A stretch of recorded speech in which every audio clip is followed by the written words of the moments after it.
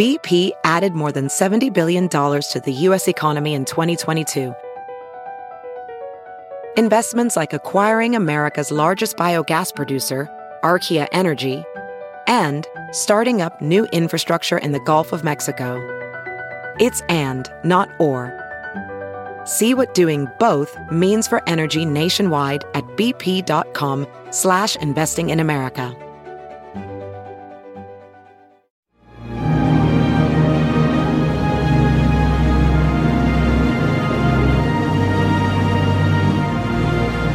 Hello there, everyone. Judge Napolitano here on Judging Freedom. Today is Thursday, January 13th, 2022. I'm happy to have with me two longtime friends, intellectual and ideological colleagues. Jeff Deist is the president of the Mises Institute. He's also a very fine and well-accomplished tax lawyer and a superb libertarian theoretician. How could you not be running the Mises Institute? Tom Woods is, quite frankly, one of the most extraordinary public intellectuals of our day, who is gifted and talented and educated in history as well as in economics. Sometimes I'm afraid to talk to Tom about economics because he knows so much more about it than I do. But the three of us who have worked together in many, many different functions advancing the ideas of human liberty are happy to be here today. So, gentlemen, welcome to Judging Freedom. I guess we got to start with the news of this afternoon, which is that the Supreme Court, Tom, this is a typical John Roberts cut the baby in half compromise, invalidated the Department of Labor's mandate for vaccine or testing for all employers of 100 or more employees, but upheld the Department of Health and Human Services' similar mandate of vaccine with no option for testing and no exemptions whatsoever for everybody who works in healthcare that is funded largely by the federal government. The opinion stopping Joe Biden in its tracks was terrific, and basically was Justice Neil Gorsuch saying, who decides, the president or the Congress? Who writes the laws in this country, Tom? Well, I guess with the two cases, I guess the distinction that they were trying to make is whether or not the authority imposing the requirement had been granted some kind of statutory authority to do so. So the claim is that the Secretary, I guess, of Health and Human Services has long had almost a plenary authority with regard to the administration of Medicare and Medicaid and attaching requirements to places that are receiving those types of money. So they upheld that for that reason.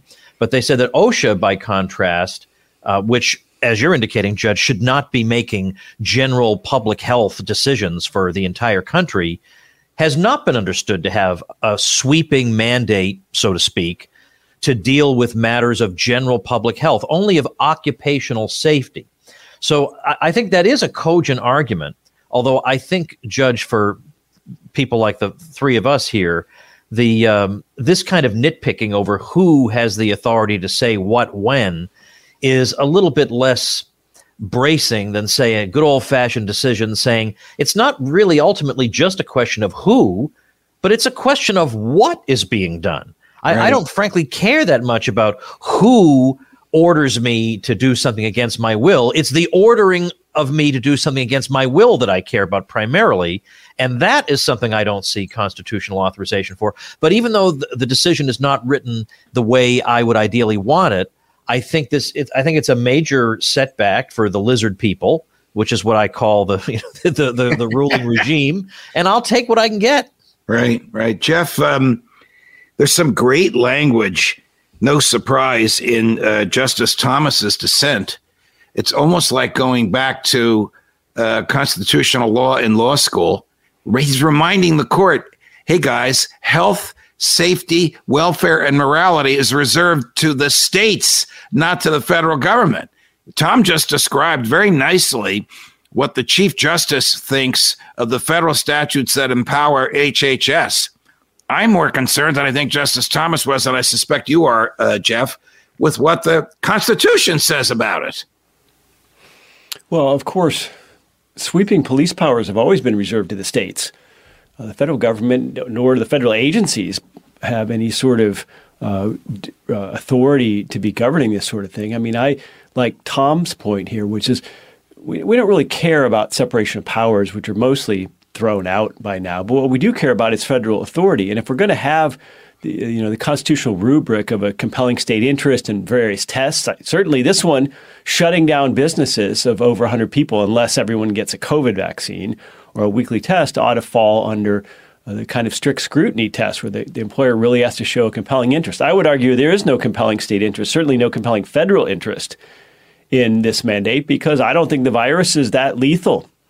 I don't think it's worth shutting down the world over. But, all that said, what's so interesting, Judge, is that we look at the result. In other words, the legal reasoning, what the law actually says, what the administrative agency authorization really is. These are secondary concerns. We view the Supreme Court as results-oriented, right. Winner-take-all super legislature, and that's effectively what it is. I think that Justice Gorsuch, who probably is the most libertarian-leaning of the nine, hit a very nice nail on the head, Tom, when he said, and he said this before, there's no public health exceptions in the Constitution. And, right. And I think he's alluding to what you were talking about, which is there simply is no authority for anybody to tell you what to put in your body against your will. Right. So in his concurring opinion in the OSHA decision, he said, I have it actually up here on my screen. He says he's talking about the distinction between state and federal. We all remember Justice Sotomayor saying, I'm not sure I understand why the federal government might not have a power, but the states would. And because in her world, the federal government is a general government that can legislate for anything. Right, of course. But Gorsuch says the federal government's powers are not general, but limited and divided. Not only must the federal government properly invoke a constitutionally enumerated source of authority to regulate in this area or any other, it must also act consistently with the Constitution's separation of powers. So he's got that stuff in there in his concurring opinion. So that was refreshing to see. But as I say, I consider this mandate to be such an outrageous injustice that even if the court's way of arguing is not as robust as I might have liked, as long as it overturns the mandate, I'm pleased. So, Jeff, in New Jersey, no surprise, the legislature gave Governor Murphy some of its authority and allowed him to craft laws and use the state police and various other aspects of the state government to enforce it. Profound violation of separation of powers. Anyway, that expired on Monday. He begged them to extend it. It's a new legislature, still controlled by the Democrats, but not as overwhelmingly as the one that ended on Monday. They said no. He thumbed his nose at them and declared a state of emergency, which automatically extends his powers by another 45 days. Will this madness never end? Well, it's not perfect, but people can leave New Jersey a lot more easily than they can leave the United States. They don't have to learn a new language. They don't have to obtain a passport. And they're allowed to go back into New Jersey to visit their friends and family or loved ones or tend to their business or their property in a way that's harder to do on an international scale. So I do think the great migration we're seeing throughout the various 50 states since all the new COVID regimes went into place is a good thing and a healthy thing. I think it's what the 10th Amendment prescribes for us. I don't know a lot about Murphy other than he seems COVID crazed, and there are states like Tom's home state of Florida where things are less crazed. So I think this is a fantastic experiment. I love it. I like to see these governors sniping at each other. I like to see a little bit of competition between states. And I'm all for it. Let's have it. Let's see who has bodies stacked up outside morgues and who doesn't. And it turns out that no matter what you do with masks or schools or vaccines, it's pretty much the same. It really goes by age more than anything else. That's the greatest determining factor for COVID mortality. So if you're going to have the same fatalities either way, you might as well be open and free. So you're right. Uncle Ronnie Reagan used to say the beauty of our system is you can vote with your feet. Of course, when he said that, the feds though bloated and expansive, weren't nearly as bloated and expansive as they are today. Before we get to another subject, I have to put this little footnote in. More people left New Jersey in 2021 and moved to another state than left any other state. I'm saying this to you while I'm in my home at the northwest tip of New Jersey, a state I was born in and raised in, and for the most part of my life educated in and sat on the bench in, but it's just, it's terrible. How much longer do you think the federal government can be around, Tom, when it can't pay its bills, when some states are beginning to engage in soft nullification, like the state of Texas nullifying Roe versus Wade and the Supreme Court allowing them to get away with it? And we know that numerous other states, Florida and South Dakota come to mind, are about to do nearly the same thing. Well, I'll tell you something, Judge. As a historian, all I have to do is be able to tell you what happened in the past. Predicting the future, I don't much care for because apparently I'm no good at it. When it came to March 2020, I thought surely by the end of April, people are going to be up in arms about all this. Right? Right. I thought for sure there'd be outrage. I thought even Hollywood actors, would, despite their thirst for conformity, would have to say something. And man, was I wrong. So I don't know exactly. I can't give you a date. But I can say that what you're describing is going to happen de facto, is that we're seeing people living two different kinds of lifestyles. I mean, I don't know what to say to people who are debating whether they should wear an N95 or a cloth mask or whatever. Yeah. They inhabit a completely different universe from me. And in terms of whether it's the mask wearing or even at this stage complying with demands that they not attend events with more than 50 people. For heaven's sake, you've done everything they've asked over and over and over repeatedly, and you're still facing these restrictions. And as you say, Jeff, it doesn't really seem to do anything. I mean, I can understand why in March 2020 you might think that if we shut everything down and we do this or that and we impose this or that requirement, that there'll be a noticeable difference. But whatever difference there is doesn't seem to be particularly noticeable, and yet you're still complying with it. Every time you see a sporting event or a concert, I went to a concert in Columbus, Ohio, a month and a half ago, 20,000 capacity place, didn't even require a negative test to get in. 20,000 people, almost nobody was wearing a mask, and we just had a great old time, and nothing came of it. That would have been impossible in New Jersey. No doubt. But this is happening. That's the thing. There's an America where all this is happening. Right. And they seem to be doing perfectly okay. Eventually, it's just going to shake out. Who cherishes life and wants to live? Well, if that's you, then unfortunately it may come to the result that you do have to uproot yourself from a place that may have tremendous sentimental value from you, that you envisioned raising your kids and playing with your grandkids in that state. And you thought, like Carol Markowitz from New York City, who had defended New York and said, yeah, it's a crazy, terrible political scene, but it's such a wonderful place to live. Even she had to give up and move to Florida. It's a very, very sad thing. I miss New York City very much, but I couldn't possibly live there anymore. Yeah, it's time to make some hard decisions. Jeff, you and I have spoken together about the idea of reversing the flow of power, not to Washington, but from Washington. But Tom's point is scary because in certain parts of the country, the public has just bowed down and said, yes, Governor Murphy, yes, President Biden, yes, fill in the blank, bureaucrat, keep me safe, even if it's an illusion of safety. I'll give up my freedom. True. Absolutely true. But I think we'd like to isolate that wherever possible. And I think we'd like to give people options. And I do think a form of soft secession is happening. I think it was happening before COVID, but I think it's been greatly accelerated by this. I mean, people are choosing to move to climes which are more amenable to them, whether that's because of COVID restrictions, whether that's because of taxes or starting a business, whether that's because of weather. It hardly matters because this is happening. It's happening without any design. We like that. It's happening just because people's demonstrated preferences are more important than their stated preferences. Let's just say what they actually do. And in this case, moving with their feet. And let's not forget, America today is largely an economic arrangement. It's barely a country. And it's certainly not much of a nation. I would argue that there are many, many nations within the United States. I live in SEC football nation, for example. That's as good of a cultural marker as any other, right, to describe where I live. I live in an Italian-American nation, Tom. Yeah, absolutely. You live in Pasta, Called New America. Jersey.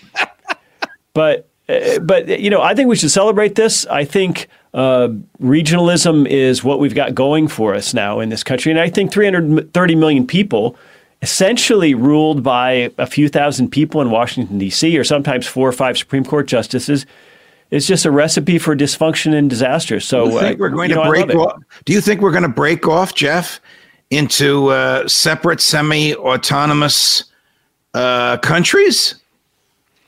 I don't in the short term. When the feds can't pay their bills and they can't employ people anymore? I think when an economic shock comes, that would be the impetus. In other words, in 1984, if you'd been sitting in the former Soviet Union saying, hey, I think in 5 years we're going to break up without a single shot fired and let Latvia, Lithuania, Estonia go, people would have said you were crazy. And I think they would have been right. You were crazy in 1984. In 1989, you weren't. And so I think the same thing applies to the United States. As long as we're economically viable, as long as our dollar is relatively strong, as long as our distribution systems and food and all these and energy and transportation and all these sort of blocking and tackling things work pretty well, then no, I think we won't. But that day is going to come. So, Tom, put your economist hat on. Are places like Florida, where you are, Texas, which thumbs its nose at the federal government, are they economically self-sufficient or potentially economically self-sufficient? Could they really sustain themselves without the rest of the country, or with just treating the rest of the country as a trading partner? Well, I think they would still want to trade with the rest of the country, but there's some statistic where Florida recently had 25% of the new jobs created in the entire United States were all in Florida. And that's an astonishing number.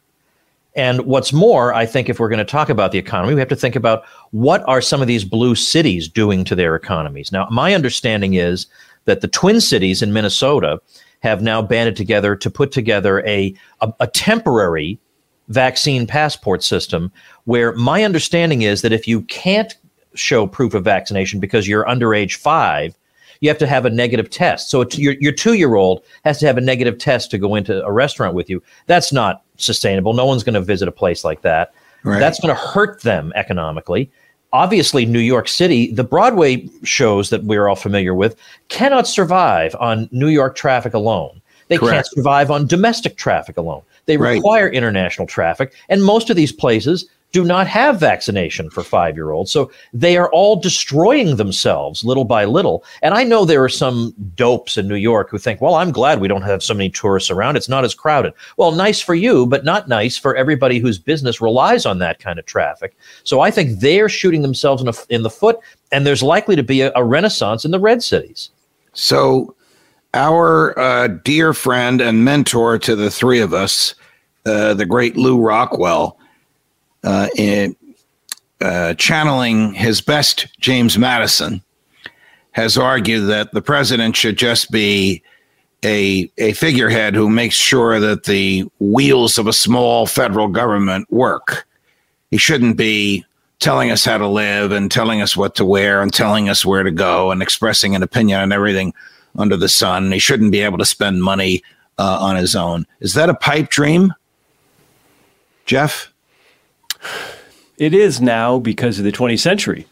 The unitary executive is now firmly in place. I would love to live in America where Congress, the makeup of Congress, mattered far more than who the president was or who the members of the Supreme Court were. I would love that. I think, and that's what the framers expected as well. Absolutely. These are the people most accountable to us every 2 years in the House anyway.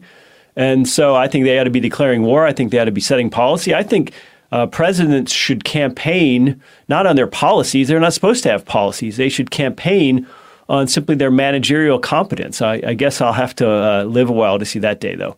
Tom, is this a pipe dream, or is it going to happen while the three of us are alive? Well, I'm older than both of you combined, but... Well, what could happen is that the president because these people, they're all narcissists. They can't keep their opinions to themselves, but maybe they utter their opinions and nobody cares. Right. So, for example, you'll recall early in 2021, Joe Biden was saying that maybe by Independence Day, vaccinated families might be able to have small gatherings at their homes. Meanwhile, the rest of the country is planning big 4th of July barbecues. Right. It didn't mean anything to them. So he's yapping away, but it didn't mean anything. But it's what Jeff says about the 20th century is correct. The very beginning of the 20th century, in 1903, Teddy Roosevelt, who is beloved by Democrats and Republicans, which is how you can tell he's a bad guy. If Mitt Romney likes him and Bill Clinton likes him, he's got to be a bad guy. Right. And John McCain's hero. Right. Yeah. He's Bill Clinton's favorite Republican president, he said. Well, he had a summit. It might seem like a small thing, but he had a summit at the White House to deal with the question of college football being too rough. And there are too many injuries occurring. I forget where that's in the Constitution, Tom. Right. Of course. Now, of course, he's entitled to his personal opinion on that matter, but it would never have occurred to James Madison that he has to stick his nose in anything like that. But this led into this expectation that the president is this larger-than-life celebrity figure with opinions on everything, and we need to know what his golf handicap is, and all this weird superstition, about. And this leads to these days people saying, "This is don't you disobey my president." Thomas Jefferson did not want you talking like that. That's the way a slave talks. Right. Gentlemen, we can do this all afternoon. Thank you very much for your time. Those watching should know the three of us are the best of friends, and it's a joy for me to work with both of you. We'll do it again soon on Judging Freedom. All the best. Thank you, Judge.